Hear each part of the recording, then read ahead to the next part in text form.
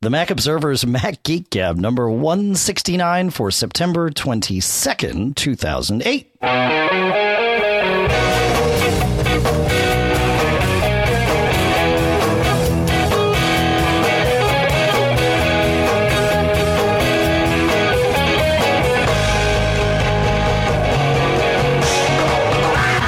Greetings, folks, and welcome to the Mac Observer's Mac Geek Gab. I'm Dave Hamilton. That's John Braun. This is Pilot Pete, and you are our listeners. And we're happy that all of us are here. Hi, John. Hi, Dave. Hi, Pete. Hi, Dave. Hi, John. Good night, John. Hi, Boy. Pete.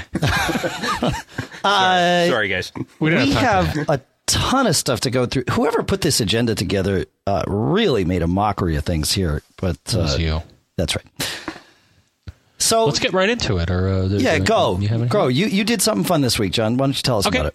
Yeah, I did something fun. Before that, though, this was unscripted, but I'm going to mention this just because it made me weep for You're screwing me up now. Oh. No. It's very quick. So I did some shopping at one of our stores around here, BJ's. And, I had a refund check. So, I'm going, you get money back on your membership. So anyways, what are you saying to me here? Okay.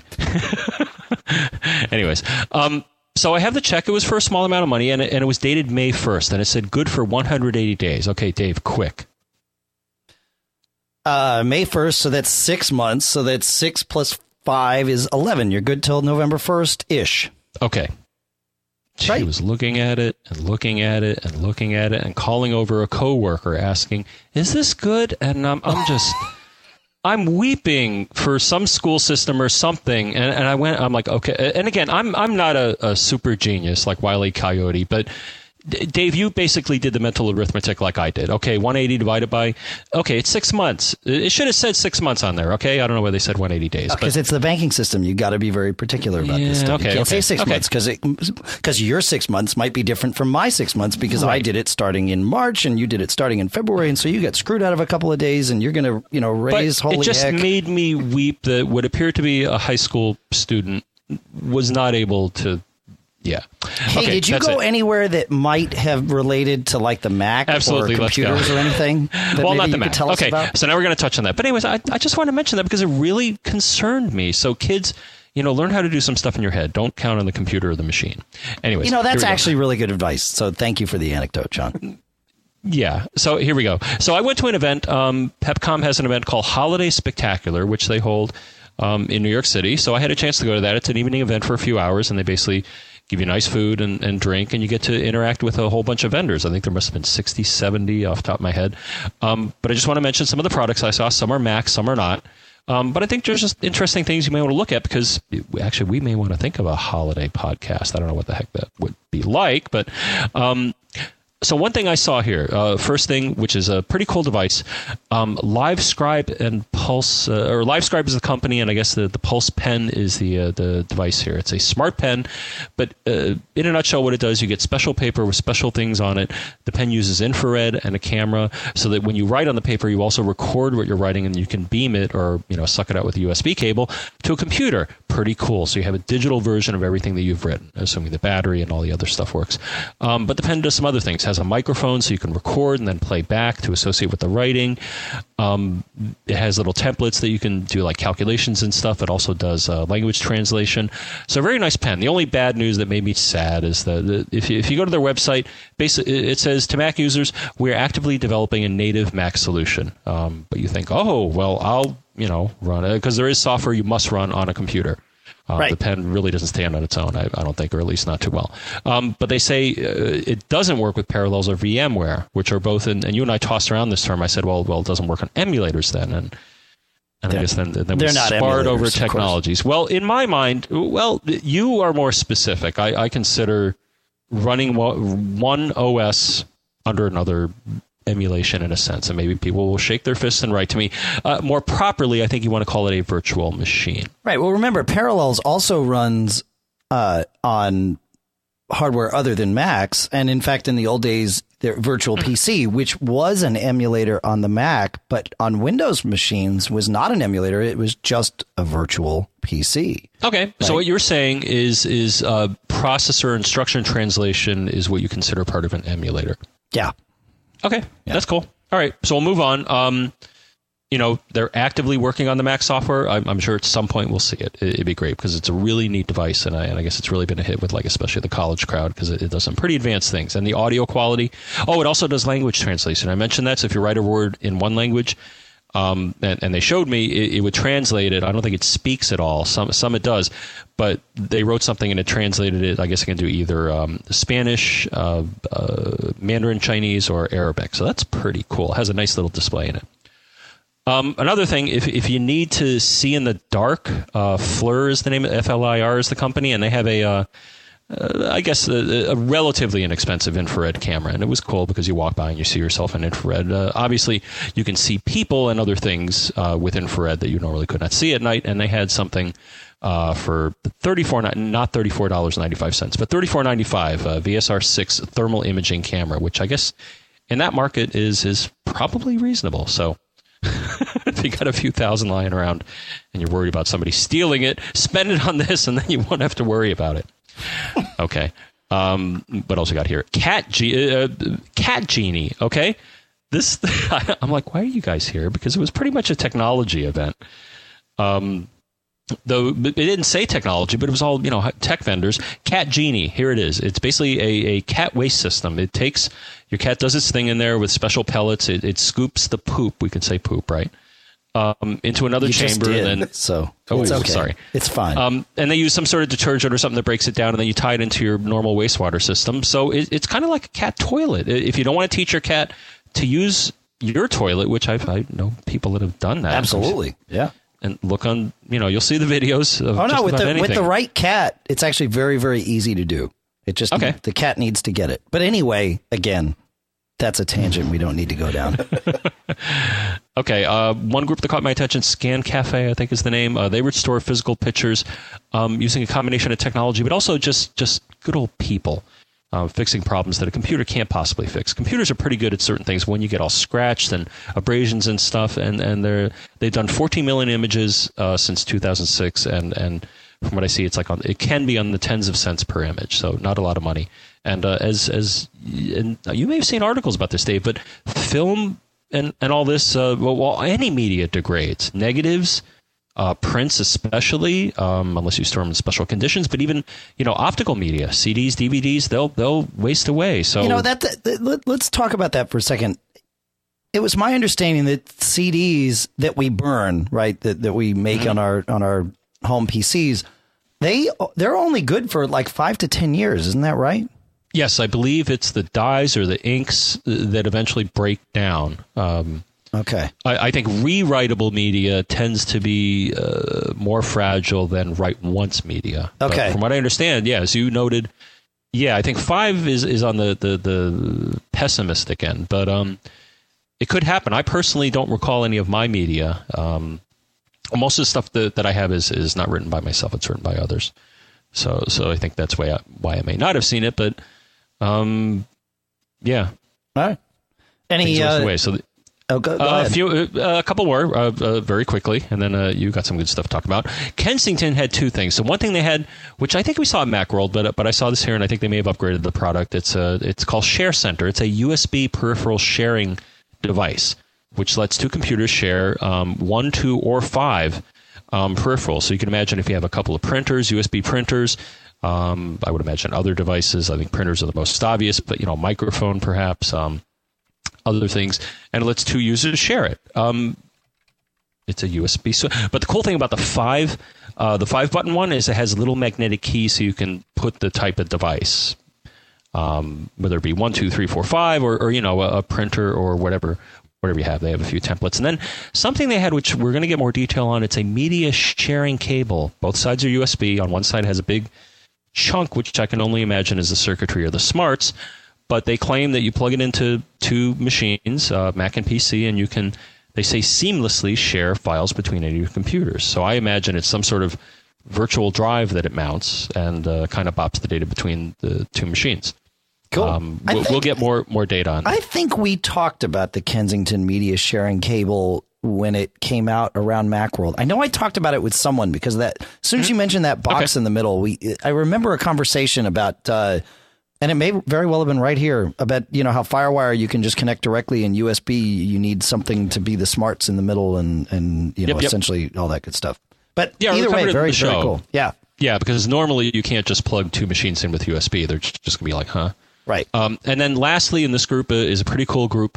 You know how you may have batteries kicking around and you don't want to throw them in the trash because that's just bad. Yeah. Especially if you're in an area that has well water or something. Yeah. But anyways, call to digit2recycle.org. What they do is basically they will, and it's an industry funded group, because I'm like, well, what's the deal? How do you make money? And they're like, right. well, we're kind of doing this, but there is a rationale. And I'm like, well, somebody has to be doing this for some reason. And the reason is recycling the material inside rechargeable batteries is more efficient than making new ones. So the industry funds this group. They, have places you can go, like stores, and I guess we'll list the site, of course. But you can go to a lot of places, get a postage-paid bag where you just dump in whatever it is you want to recycle. I think they take cell phones and they also take rechargeable batteries, and it's free for you. And then the industry, saves money because they don't have to make new stuff, and it's I guess relatively good for the environment. So that was kind of neat to see. That's awesome. And great show. And actually, I'm going to another show Wednesday night. And another group does this sort of thing. So I may have it's not as big, so I may have a few more things to report next week. But great show. So I always like when you come back from those shows and tell us about all this stuff. You're on fire here, dude. I think we all just need to take it's like role reversal, right? We all just need to take a minute and go. Yeah. Well, these events excite me, and we can. And of course, when they're like, "Oh, Mac Observer, hello." That's great. It was kind of funny. She has a set of iPod speakers, which I'll pass the data on to our iPod division. But she's like, "Oh yeah, you're from Connecticut, right?" It was like someone who had remembered me from like 2 lifetimes ago, representing another company. So that was really neat. So yeah, I mean, we've all gotten used to that, Dave. I guess that you see the same people time and time again. So yeah. It's really a lot of fun to. Or see the new jobs they have. Okay, but moving on. So you had a tale of woe, and I guess I do. I have more information to share about my Lightning thing, and I'm not going to go too deep into it. But first, actually, I want to talk about our first sponsor for the show, and that is Smile on My Mac, who's been a sponsor of the show for a long time. Just released a couple of days ago PDF Pen 4. Now, this is a whole new version of PDF Pen. It's actually really cool. The biggest thing that it's got, to me anyway, is it now has built-in OCR. I often use PDF Pen to pull faxes in and then sign them.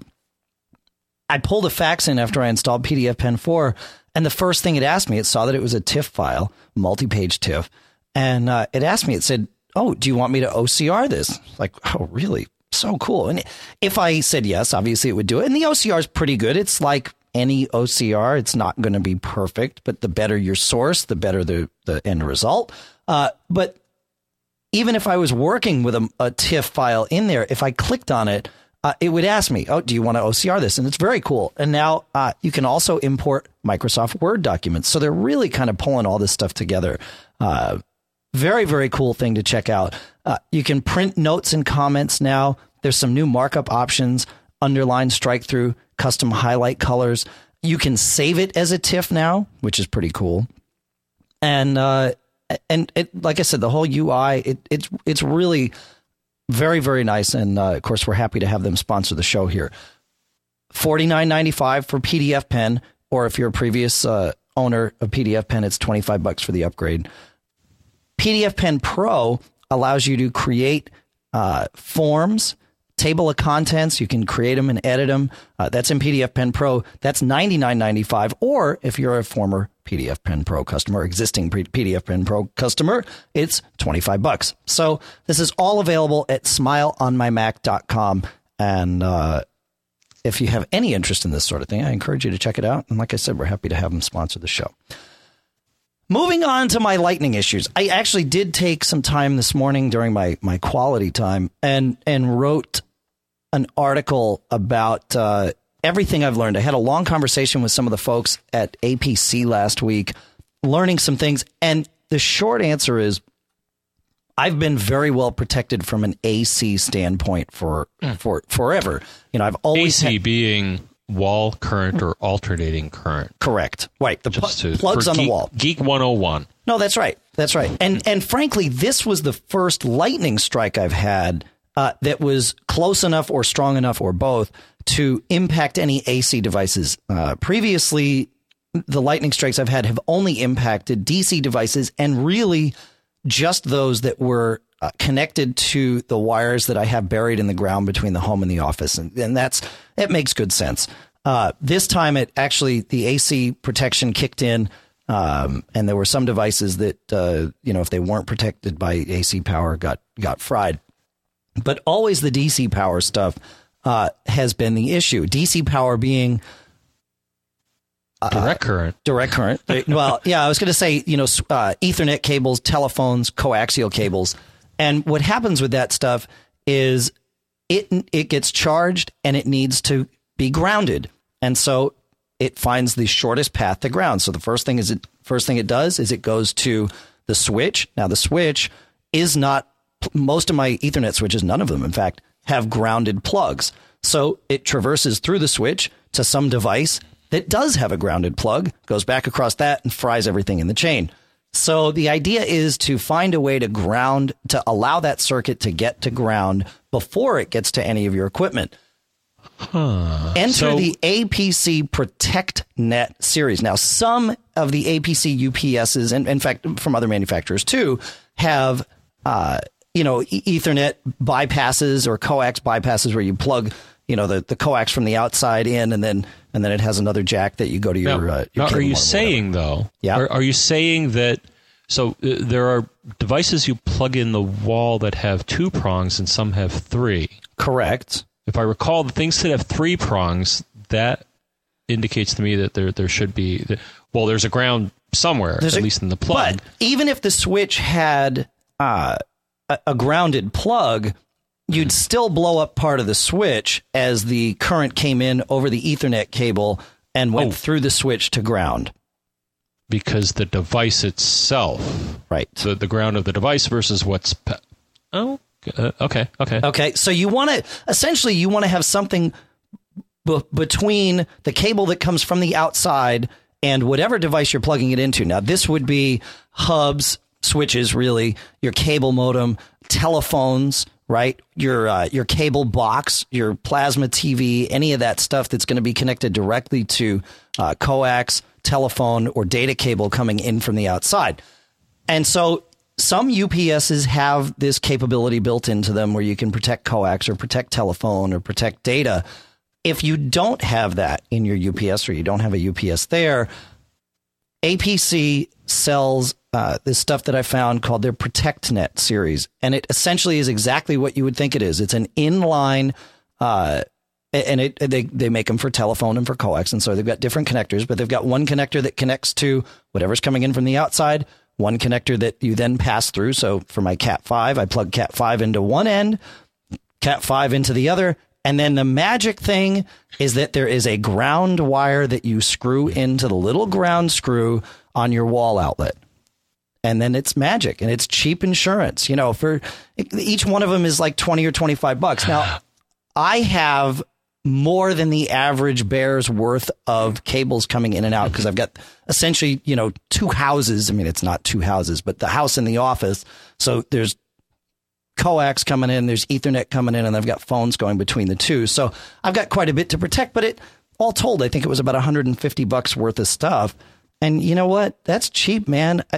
If you could have told me 10 seconds before everything blew up here, look, lay down $150 and none of this will ever have happened.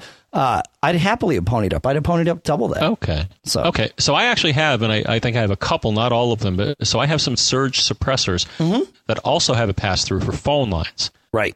So I think what you're saying is any device that's running on a phone or coax or Ethernet cable, if you can somehow in that circuit somewhere get something that's going to go to ground before it gets to the device. Bingo.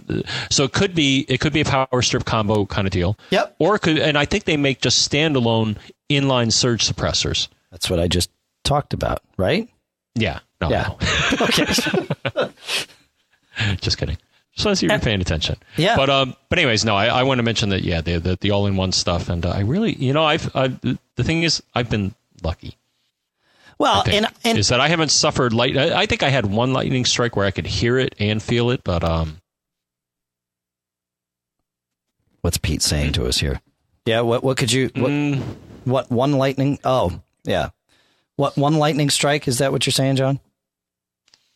Well, no, I've just had one near me, but I've never had anything fried by a lightning strike. Unfortunately. Like I said, for me, it's mostly just been the DC stuff, and even a lightning hit, several miles away is enough to raise the ground plane enough to where something's going to fry.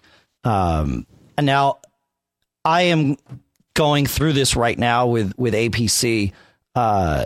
Because that was what was connected to the equipment that blew up. In the past, I've used Tripp Lite. Now, all of these things, UPSs and surge protectors, typically come with a warranty and a guarantee that any equipment that you've got fully protected by one of these devices is covered up to, and depending on whether it's a surge protector or a UPS being a battery backup unit, anywhere between, say, $1,000 and $35,000 worth of insurance. I filed a claim with Tripp Lite and I filed a claim with APC. Tripp Lite has been, they follow the letter of their guarantee to the point. I mean, they will not deviate from it. They're not at all interested in the customer service angle. In my experience, again, I'm just one guy. I didn't try to play the TMO card or anything like that. And they were not at all interested in bending their rules or trying to keep me happy. They're like, look, you did this wrong, blah, blah, blah, blah, blah. It wasn't set up exactly as we would have done it. And so you're out of luck. We're not going to cover the claim. APC, on the other hand, basically the same sort of thing. And they're like, yeah, we'll cover it. That's fine. So, yeah. And I talked to their product after the fact. I talked to their product manager about this. And he said, yeah, it's our policy just to try and keep our customers happy within reason. I mean, we can't just cover every claim that comes through, but we try to be the nice guys. And I said, well, that certainly was my experience. So let's hope it continues to be that way. So personally, I recommend APC stuff, and that's why I hunted them down and got some information out of them. And that's why. No, those ProtectNet. And I'm wondering if, if you can get this may be a tough order here, but if you get you definitely want, like when you wire your house up, an electrician, or you have training, or you're just don't know any better. You want to have your wiring done to code, that's for sure. Yeah. But I don't know if code includes some of this DC grounding stuff here, like the ProtectNet. Oh, the protection? No, it doesn't. And I'm wondering where you'd go if you want somebody if you're going to geek out your house or your campus or whatever. Where would you go to get somebody who knows how to do that properly? I mean, I think an electrician would know. I mean, if you mention the issues, okay, I got DC and I need it protected and stuff like that. I think so. Yeah. I think so. Yeah, I've just seen sometimes some questionable, especially grounding jobs, or lack thereof. I mean, you can get these little plugs from Radio Shack or something where you plug it in and it at least says it'll tell you. Yeah. Your reverse polarity. Yeah. Hope not. Or, you're not grounded. Your ground sucks. And, right. Call somebody quickly. So I think it's all about the grounding, Dave. That's what it comes down to. That's what I'm learning and have learned, as you all know, the hard way. So, all right. So we move on to an answer to a previous question from Peter. Why? Go ahead. Why? What did you want to? Did you want to ask something? Well, there's a maybe not a fully researched topic here on the list. But go ahead and ask. Well, the lightning rods. Okay, so I suggested that as kind of a fun, dangerous thing, but I don't know. Maybe we don't have all the research in. But to me, a lightning rod, I'm thinking if I'm lightning and there's something attractive that's well grounded, like a lightning rod, I assume that's what it does. Yep. Then I'm going to hit that versus hitting your house or nearby and causing all sorts of havoc. And, but I know you can't, lightning's not intelligent. It just operates by the laws of physics. But do lightning rods influence in any way, I guess to me would be the question, where lightning hits? I don't know the answer to that question. But after you mentioned lightning rods to me, I think you mentioned it via Twitter last week saying, dude, maybe you should get a lightning rod. And I thought about it and I thought, okay, well, here's the thing. If I've got a lightning rod, essentially takes a surge and routes it around or past your house to ground, right? That's the idea. And my AC power in the house has never been an issue until this one hit. So I have to think that my house is grounded just fine. And I think, in fact, that's the problem, right? The house is grounded fine. So the DC power that's buried, between the house and the office gets this raised ground plane, and it's trying to get back to ground and finds it through the house. If the house wasn't grounded, I probably wouldn't be having these issues as much, right? So I think the lightning rod is for if the lightning actually strikes here at the house. But if it strikes, a mile away, well, that's still going to raise the ground plane and still going to impact this direct buried cable that's, just laying underground. Okay. So. But I think we have an answer in part here, and I think our But if somebody knows more, and I know some of you do. Our friend Pete here said, so I would think what Pete said. Basically, he says that he knows of companies that spend money to install these sort of things. So I would think that they, however slightly, increase the chance the lightning will go through a proper channel. But I see your point too, Dave. So But I love if somebody thinks a lightning rod is the right thing for me here, based on everything I've said, I'm happy to hear about it. Cool.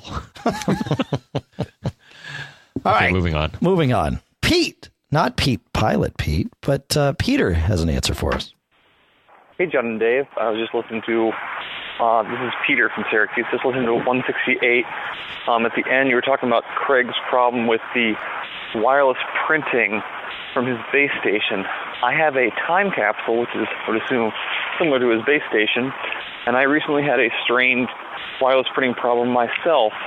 All the machines could see the printer, but they could no longer print to it like they once could. I tried everything up until I realized that if I renamed the printer under the printing preference pane in the time capsule, once I renamed it to something different, everybody could print to it again. They could always see it, but they couldn't always print to it. So that might help him, or that might be a completely different issue, but that's what solved it for me. Keep up with a good show. Thanks. Thanks, Peter. Was he backing up his truck? Or some truck was about to back over him. Okay. I hope not the latter. I am not surprised to hear that this solves this sort of mysterious problem that we've been talking about, where you can see a printer that's shared over a network but not print to it.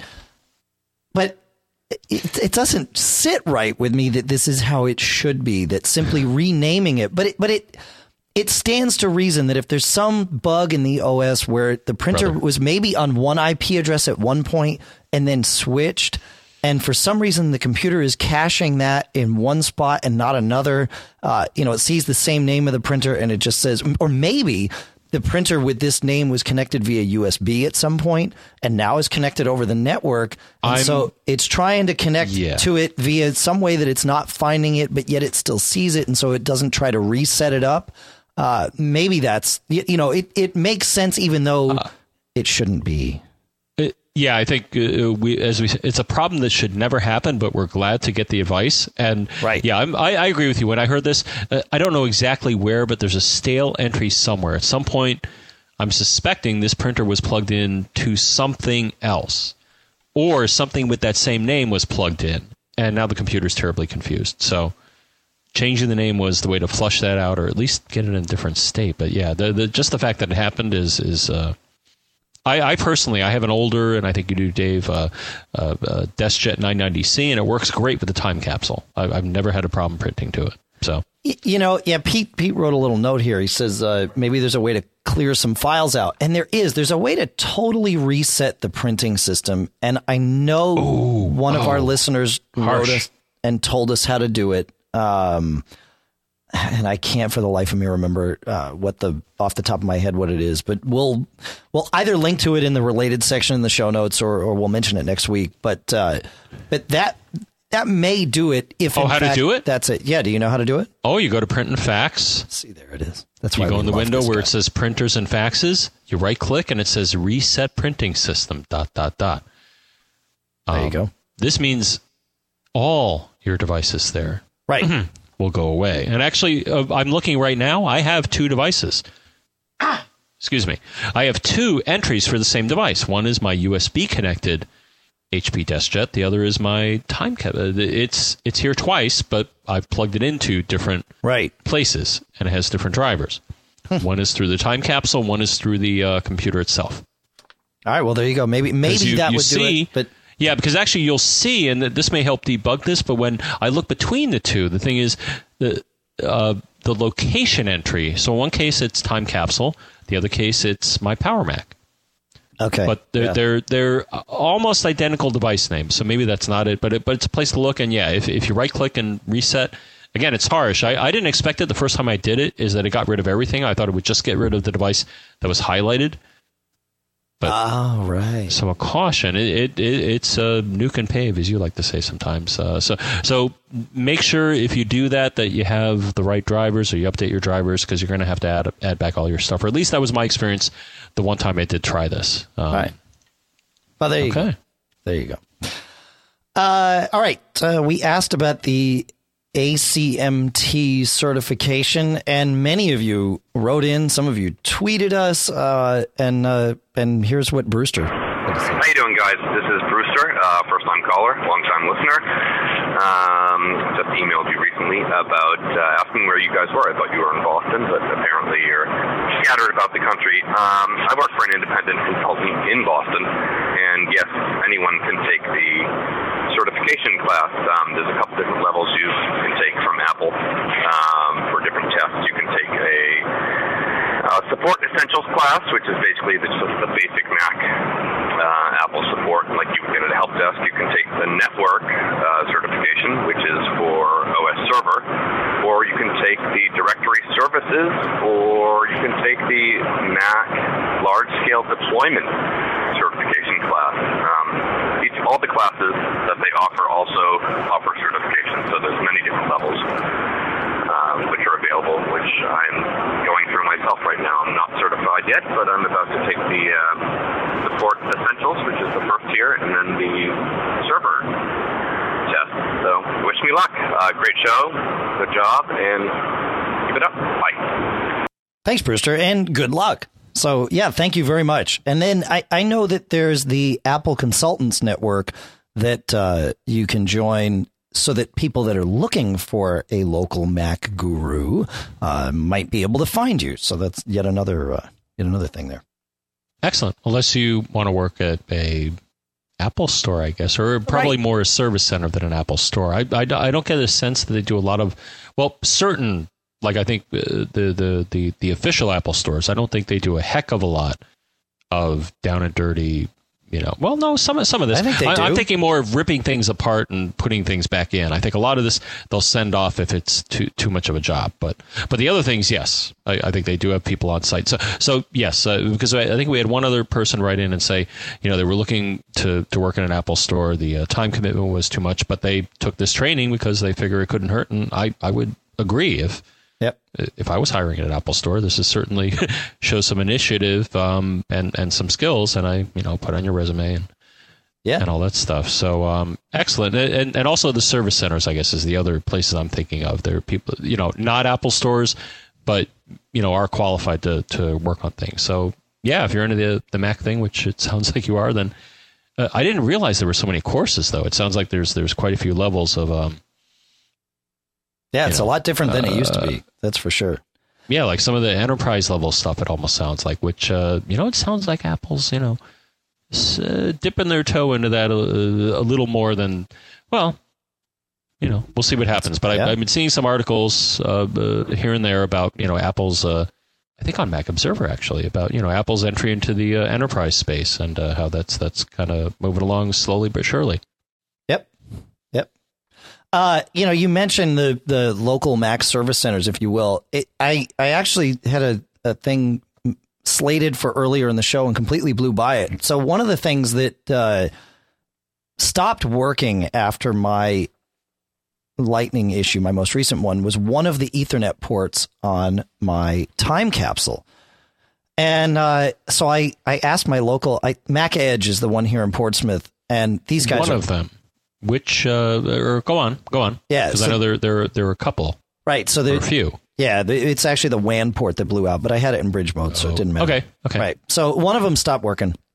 So I emailed the manager of the Portsmouth store here at Mac Edge and asked him. I said, can I just swap the hard drive to a new time capsule, because I knew it was still under warranty and all that. And he's like, well, we'll cover it, but no, it's a total device swap. And I thought, oh man, I was in denial for a couple of days, right? Thinking, I've got almost a terabyte of backups on this stupid thing. I don't want to start that from scratch. That sucks. And I don't have a drive to bounce it to. That's my only terabyte drive.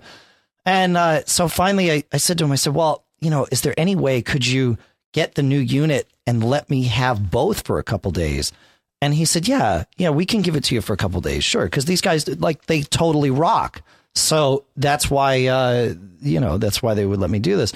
And so I took it home on Friday and I started the copy. I set them both up. I cloned the settings from one time capsule to the other. So if you go into your time capsule in Airport Utility, you go to save the file menu, save settings as, and then import those into the new one. So it totally cloned my settings. I didn't have to reset up bridge mode. I did change the name of the time capsule so that I'd know which one I was messing with. And then I also changed the name of the hard drive because it made the drive the same name as the other one. So I had two different drives, and then I mounted both drives. I turned off Time Machine on all my Macs. I mounted both drives from my MacBook Pro via gigabit Ethernet, and I just copied all the disk images that were backups from the old one and copied them onto the new one. And it was 835 gigs. Over gig Ethernet, it took about 20 hours to copy, but had it used the full speed of gig Ethernet, it would have been about 2 hours. Really, the speed of the drives, and I'm assuming the write speed of the drive that we were copying to was the limiting factor here. Mm. It only went at about 100 megabit, maybe 150. So I had some people tweeting me saying, wouldn't it be great if it had a FireWire port? No, gigabit Ethernet's faster than FireWire. Let us not forget. But the speed of the drive is the slowest link in the chain. But it took the 20 hours, and I still wondered, will Time Machine on the Macs happily attached to this new drive, even with a new name? And sure enough, I finished the copy. I disconnected the old one just to make sure I was only backing up to the new one. And it worked. It took a minute to sync up. And then everything in my, time capsule screen or Time Machine screen, it gave the name of the new drive. It says the oldest backup is from March 5th. Everything is just totally good to go. Good sign. Yeah, it worked great. It was totally seamless. And again, I want to thank the guys at Mac Edge because being able to preserve those backups is huge. So thank you. Nice. And I think that you can find, there's a online tool that Apple offers that'll show you Apple stores and authorized service centers. It'll show you the different levels of, and I'm sure these folks are listed in there. Yeah. Yeah. Oh, they are. That's how I found them initially. That's right. Excellent. So I like Apple's tool. We'll link to that, of course, that, shows you, what geek level, I guess, among other things you can expect at the places that you go to. Yeah, and these guys are good. I mentioned to you TechServe in New York City. Yeah. A lot of people really like them. They built up a great, culture, and it's a fun place to visit too. If you're ever in New York City, check them out. Yep. Yeah, they are. They're fun. These little local, Mac shops. They're fun places. The people that are in there are always really laid back, and there's a lot of chit chat.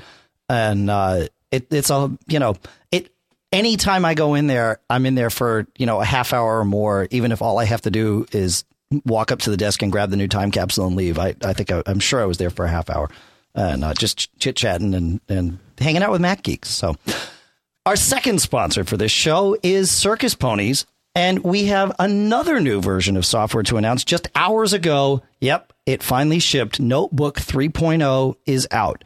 You've heard us talk about this, so the features should be no surprise. It adds diagramming and sketching to Notebook is an electronic notebook that lets you create notebooks, electronic notebooks for all sorts of your different projects and tasks that you have to do. You can take notes in here. You can now annotate PDFs, which means if, like, say you're a student and you want to pull lecture slides in, you can pull it right into a notebook about your class and annotate them right in there. And then you can sketch on them and diagram on them. And it's got handwriting recognition. So you can put, just draw notes in and it'll take care of all that stuff for you. Notebook 3.0 available now, finally, from Circus Pony's website. Suggested retail price of $49.95.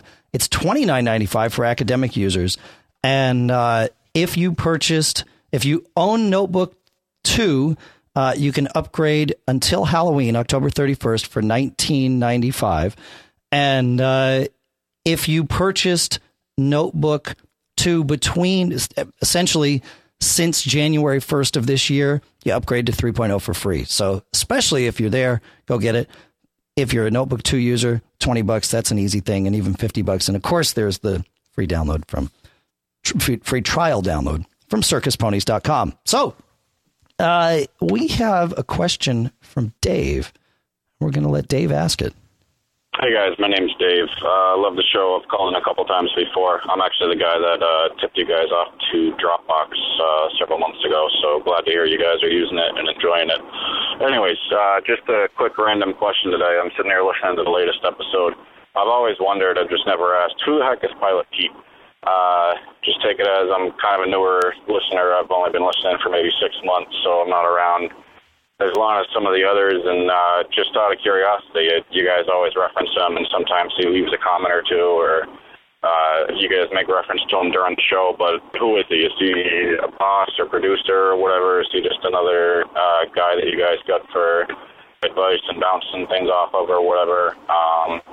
That's about it. Just curiosity, just wondering who Pilot Pete is. If you want to just send me an email, that. No, we'll tell you right here. Okay, yeah. So Pilot Pete is he lives local to me here. Started listening. We met because he started listening to the show. Like me, Pilot Pete is a pilot for a living, and like me, he's all of his coworkers are kind of spread all over the country. So when I leave work every day, all the people that I deal with all day, most of them don't live local. In fact, very few of them do, and the same is true for Pete. So. Nay, the world. Right. I mean, he has worldly friends. He sure does. I like following his travels.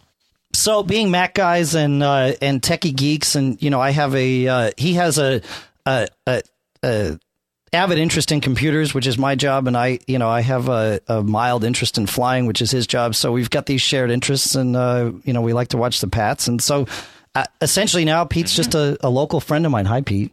Hi, Dave. How you doing? Good, thanks. Thanks for having me. The Pats. The Pats. Yeah. Yeah, the Patriots. Was that painful or what?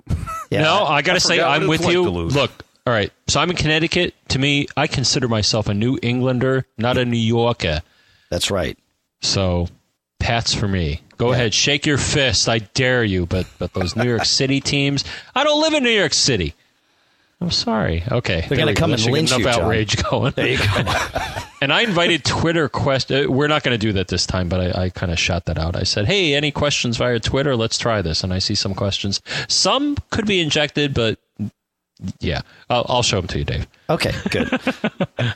So, Pete, you did something very interesting over the last couple of days. You installed PGP whole disk encryption. So I'll let that introduction lead you right down to where you're going to tell us about this. I did. I was intrigued because as much as I travel, one of my biggest fears is losing my computer to theft, be it out of a hotel room. Yeah. Pete, I just want to ask, or as you discuss, but of course, there is File Vault built into the OS, and at some point I'd like to know why. No. Did you laugh, Dave? Somebody laughed. Yeah. But anyways, no, I just want to say, during your discussion, maybe you're going to plan this, but to me, it's like, hey, it's built into the OS. It does encryption. Why the heck not? So if you could contrast your reflections. That's a good question up front. The main thing about FileVault was that Dave here is not the only one who has told me that there have been a few horror stories. So I was a little reluctant to get into that. And then the other thing was I would have had to been very careful about what I put in or what I put where, because FileVault doesn't encrypt the entire disk. Just, I believe it's the documents or the library. Yeah, the user folder. Yeah. Or user, yes. Yeah. So you can put things, some things are on the disk are encrypted, other things aren't. Okay. Could be less than, if you aren't 100% careful, you could leave something on the desktop. Yeah, okay. Right? No, good. Yeah, no, good point. So that was kind of my thinking on it. But the other thing is my entire life, as far as my identity and financial data and all that stuff, is sitting on this hard drive. And I thought, man, if I ever lost this thing, even with a password, someone could pull this hard drive out, stick it in with a USB to IDE or SATA connector, and away they'd go with all of my data, and it would not be pretty. So identity theft was the main thing. Data theft, I was a little bit worried about that falling into the wrong hands.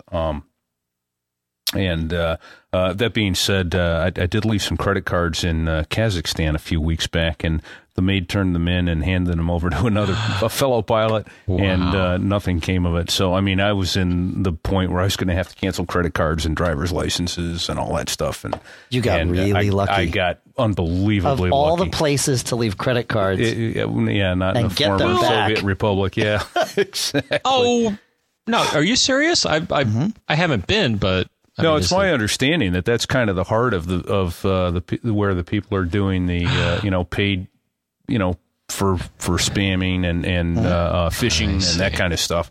No, so it's a big place, right? Yeah. Well, minus the little republics that are. Yeah. Okay. Well, it's a little more Wild West out there on the internet than it is here. A little more. Not a lot. So the Finder, I'm sure you were very, very thankful. Yeah, grateful and most grateful. So anyway, but I digress. So I've got a whole disk encryption here by PGP. I got it this week, and I was really, really intrigued by it. Been waiting for it to come out and looked at it. Listened last week, 2 weeks ago or so, it came out. It's $119 on PGP's website, and the links for that will be up in the show notes there. The first caution I have, the main caution is if you're running Windows on Boot Camp, it doesn't work with that yet. I understand they're working on it. It works okay if you have Parallels or Fusion, but it does not work if you're running Boot Camp. And that's per an interview I heard with a PGP rep on Victor Cajiao's Typical Mac User Show 148 recently. So anyway, it turns your entire hard drive into an encrypted volume. So it is essentially useless data. If someone ever steals my hard drive without my strong password, and I challenge the NSA to figure out what my password is, they're not going to get into this hard drive. It's 256-bit AES encryption. Which is, government level. Yeah, government standard. Good luck. Though you bring up, and I think I brought it up to you if I could, you brought up a good aspect of system security. So you got you are not going to remember this password in your head deal, right? I have one of those memories. I can do that kind of stuff. Well, no, if you can. I can, but believe me, it is totally nonsensical. Uppercase, lowercase, numbers, symbols. Okay, excellent. Yeah. All right, so if you have but I'm thinking, some, and I guess what I'm commenting on is you may have products like this, and actually I've used PGP products, and I think they tend to do a good job at advising you. I mean, you can have 256-bit AES encryption, but if your password is A, well, so what I'm saying, so the security is not only in the algorithms, which AES 256 is. Yeah, it would take even your major governments a while to rip through the key space for that.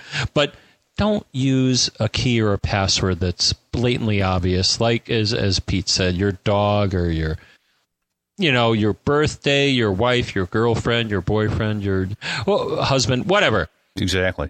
Try to be somewhat clever. Do not write it on the bottom of your keyboard. I can't tell you how many times I've seen people do that in various corporations. Hey, I'll write my big secret password or the sticky note on the monitor. So I guess what I'm just suggesting is step back, PGP does this. If I recall, Pete, when you type in the password, it says, okay, it's good, it sucks, it's pretty good. It does. Can you make it a little longer? And it sounds like you made an effort to follow good practice. Letters, numbers, symbols. I was suggesting you write it down and put it on a note inside a safe at an undisclosed location. Yeah, I thought that was you that told me that on Twitter. So we can have an action-packed spy drama where how do we find Pete's password to his hard drive that contains the secrets to... Okay, I'll stop. It's not worth your time. It's in a safe in my house. It's not worth your time cracking the safe. There's not that much available. No, anyway. But anyway, so I got it on there, and one of the first things I did, or let me also say, I do run Time Machine in an external network drive or an internal network drive external to my laptop, and I considered encrypting that too, and the likelihood of that being stolen is so low that I would not risk corrupting my data by encrypting. Well, that's it. Yeah, I agree with you. Yeah. Yeah. Otherwise, I've got 2 drives full of ones and zeros that no one can make heads nor tails of. But anyway, so first thing I'd do if you get this and you're going to do it, I'd run Onyx or something along those lines first. Run all your weekly, monthly, daily scripts, and then repair your permissions. I actually wound up with some permissions that were bad before I did it. Again, just kind of cleaning up the drive, getting everything ready to rock and roll before you put it on.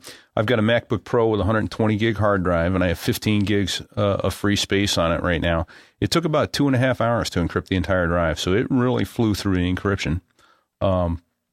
It will do it in the background while you continue to work as well. Really? Yeah. It was amazing. I was really? I was Twittering, I was surfing the web, I was paying bills, I was doing all kinds of things. It must install the driver first so that it can decrypt. Right. And it has a little progress bar. It tells you, I've got 2 gigs of 104 to go or something like that as it goes along. It was pretty slick. That's awesome. Yeah. And then I worked for about 15, 20 minutes. Then I set the computer aside and I went upstairs and went to sleep. Came downstairs the next morning and the computer was in fact asleep. And I woke it up. It was still fine. I could read everything and held my breath, did the reboot, and said, I hope it comes back. And it did. It was absolutely beautiful. The first thing it did is it asked me for my PGP passphrase. Now, does that happen immediately, essentially, when you turn it on? Yeah, it will not do anything else before it goes to that. So it really is the whole disk is encapsulated by this. They've put this down into the boot sector. So that when the computer comes on, that's the first thing you're looking at is that passphrase. And you're not getting anything else out of it. Now, go ahead. I've got some questions, but I'll let you finish. Oh, okay. And then I've got some questions. Well, let's see. So, I came down in the morning. I was really happy to see it was good to go. I've noticed no performance hit on the machine since then. Now, I do some serious video crunching, home videos, that kind of stuff. I haven't tried that yet, so that may be an issue, but we'll see. I haven't done any hard numbers benchmarking, but so far I'm pretty impressed that I haven't noticed anything major slowing down the machine.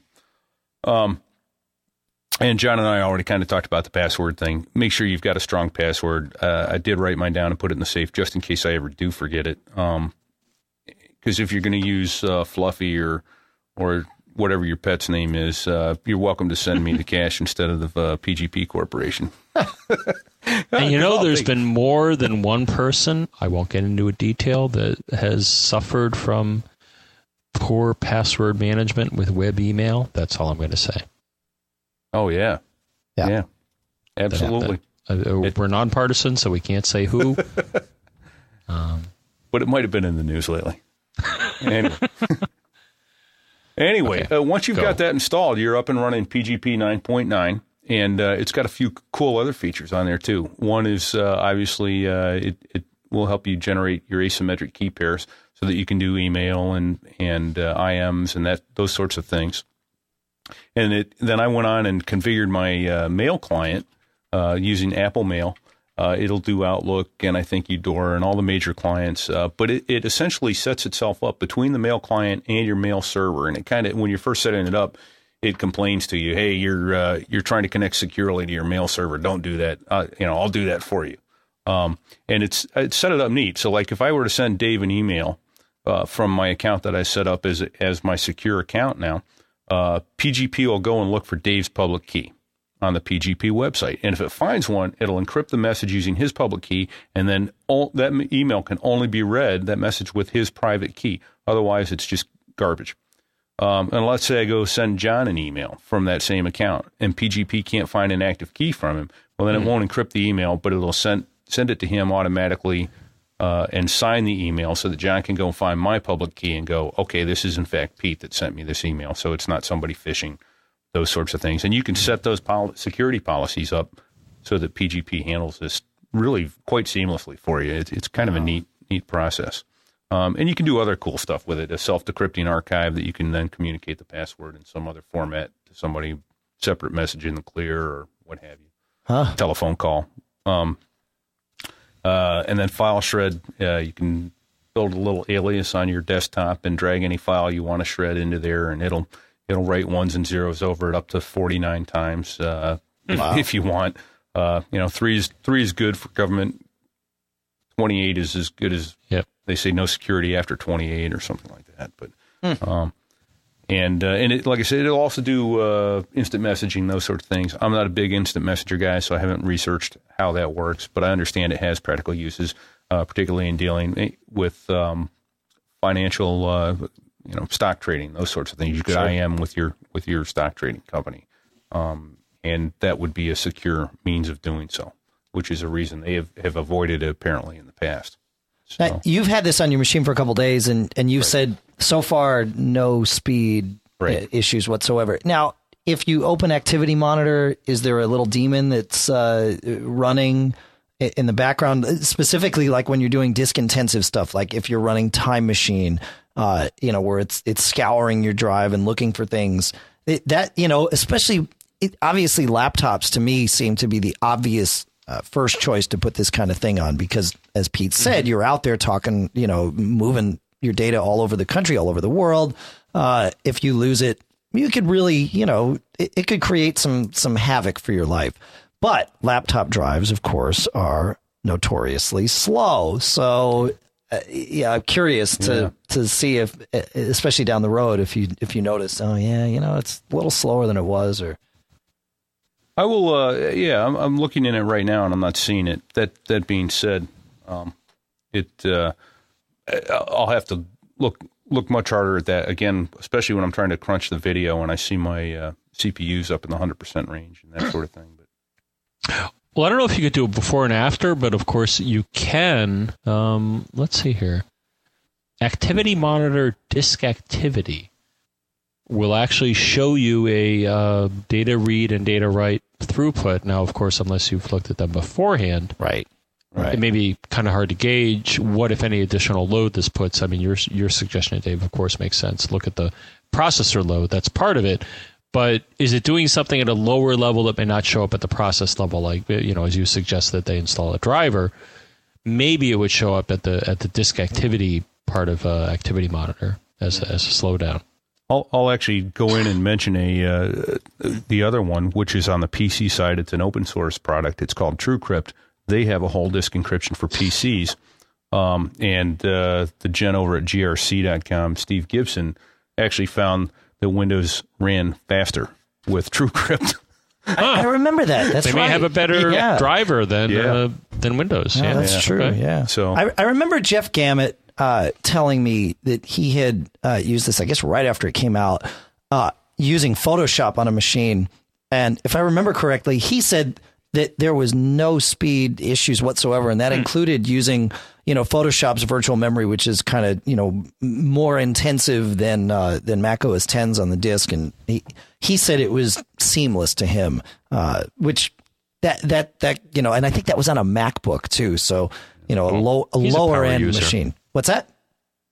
Can I say power user? Is that still? Oh yeah, current? That's cool. That's cool. The cool kids. Okay, say that's good. That's not like archaic speak. Cool. Yet. Okay. Well, thanks, Pete. Keep us posted on that. And for what it's worth, I do have 3 gigs of memory on the machine, so it's not fitting along with 1 gig. So that's helpful. Sure. Yeah. I looked in your Activity Monitor while you were chit chatting there, and there's a series of processes underneath a PGP engine. Yeah, there's PGP Sync engine, PGP Disk engine, and then PGP Agent.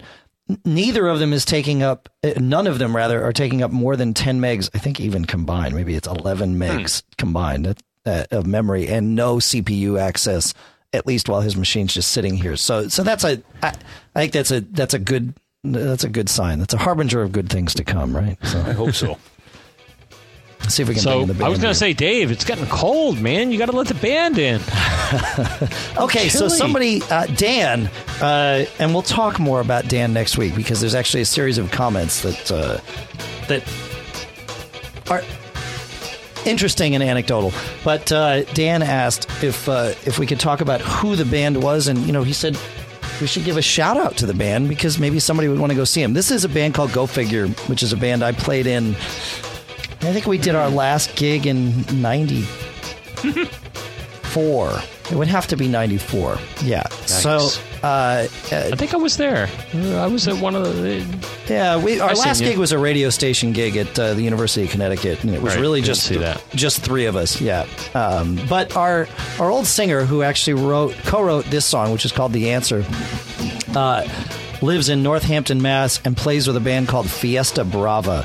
So if you want to go now, I think he's just their bass player. I don't even think he's. I think he's probably doing some harmony singing, but he's playing with them, and then he's at mysticsanonymous.com. So you can check out the old songwriters there. I don't know that there's any of this Go Figure stuff on the web, but I think I have a box of about 100 CDs left somewhere here. So if anybody wants one, let me know.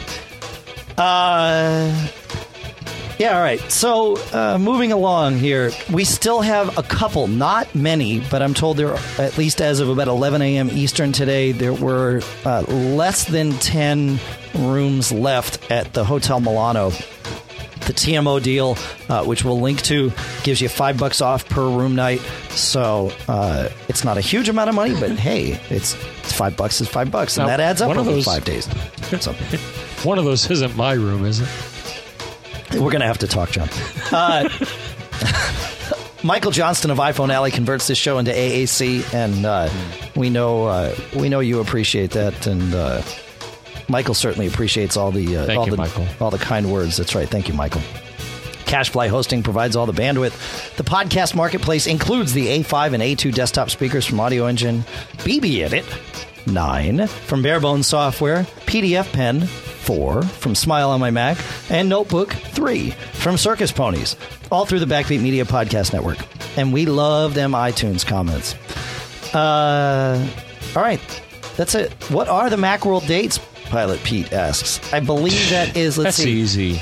January 5th through January 9th. Yes, sir. If I'm not mistaken. 2009. 2009. Yikes. Yeah. We're going to be there. We got to book I got to book my flight. Yeah. Here's these days. You don't want to know how the sausage is made. We printed up TMO Editor's Choice Awards to hand out at Macworld last year. The proof went through about 4 people, and I was about to send it off to the printer, and I moved it into an email message and saw that it said 2007 because we were designing this in November. Yeah. So thankfully it got caught, and that's that's like political campaigns, you want to keep the date off. I guess. I've heard they do that. Don't put the date. You may fade, you may come back, and interesting. That's smart. That's smart thinking right there. No, we want the date on there. Provides a timeline. Yes. And so while it was good to catch that particular error, in general, John, you don't want to get caught. Made up.